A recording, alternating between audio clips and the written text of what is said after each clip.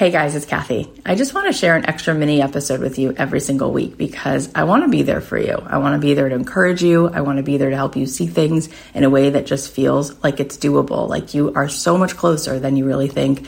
And I want to show you what's possible. So here's one of our minisodes. I hope you like it. Take a listen. What do you think are the two things that are required for you to have the most abundant, beautiful life? If you had to pick two things out of everything we talked about, what would you say are those two things?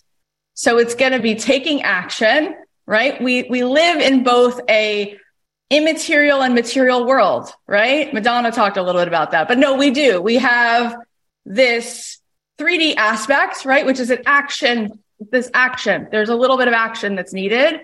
But then what do we also need? We need the energy. We need the alignment, right? So it's alignment, right? It's being in that state, that peak state. That's probably going to be 99% of it is the energy that you are pulling through you, right? Is that focus. Focus equals feeling. It's your vibration. It's your boldness. It's your creativity. It's being in the zone. And then if you take that and then you throw the basketball, that's where that physical action meets that alignment. What do you get?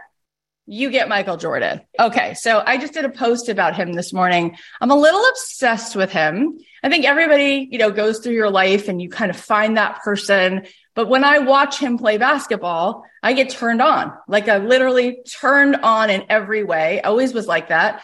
I actually sat next to him in 1998 on a flight leaving New York. It was a very random thing. I was flying standby. I was 19 years old. There was a snowstorm in New York City. Every flight kept getting pushed. I couldn't get out of the airport.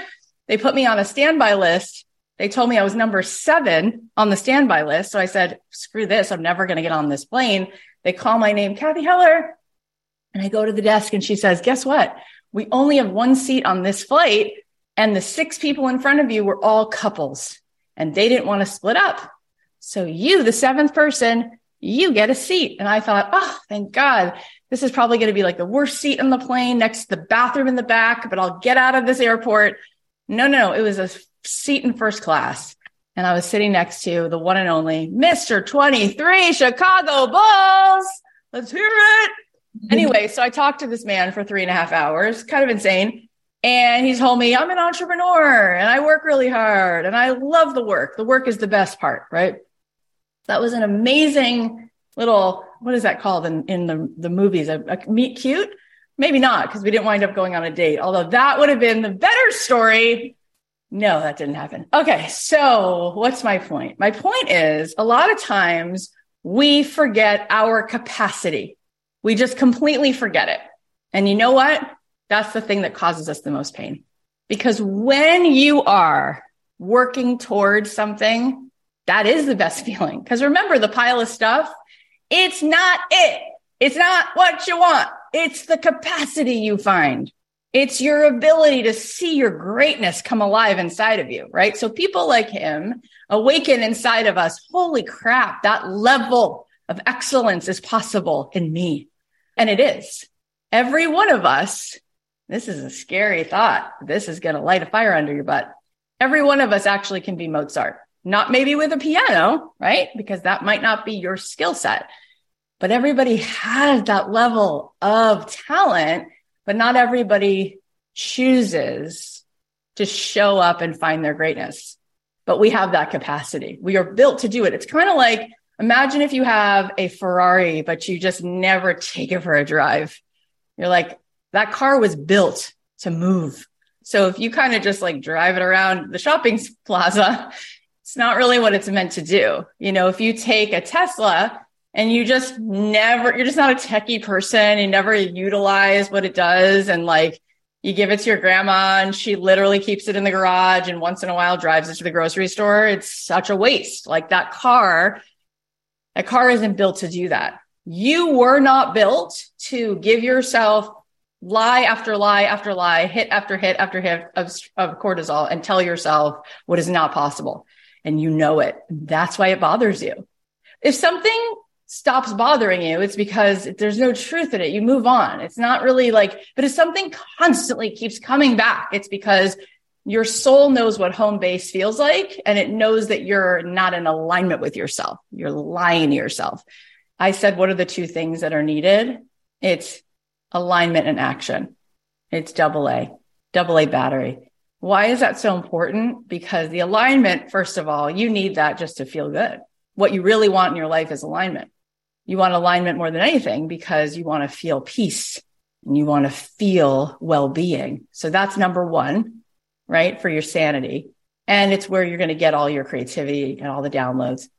But we forget that action is not just action. It's massive action. And we lie to ourselves. We tell ourselves what we're not capable of. And then we do another lie and we go, you see all those people who are successful? They're lucky. And that's a big problem. Because what did we just do? We robbed them of anything that they should get credit for. If you watch Beyonce perform and you go and tell yourself she's lucky, that's a crime against humanity. She's working her ass off. And the reason she feels so good, it's not really because of the ticket sales. It's because of that next edge, that next level that she finds inside of herself. If you watch The Office and you go, oh my God, Steve Carell, he got lucky. He just got this part.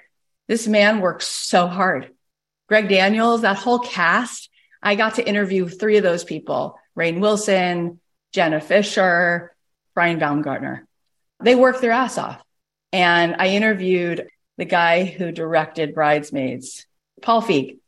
And Paul goes, you know what's horrible? Because comedians, like most comedies, don't win Oscars because people think it's easy.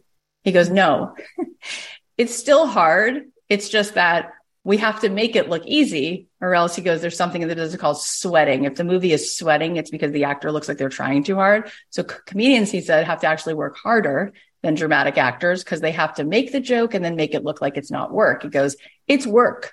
But my point is, the people who you admire, you know, if you admire Picasso and you say, why would he make $50 million for a 10 by 10 painting? It's like, well, that's about 400,000 hours of work. That wasn't just a painting. That was a lifetime of mastery. And we all have that inside of us.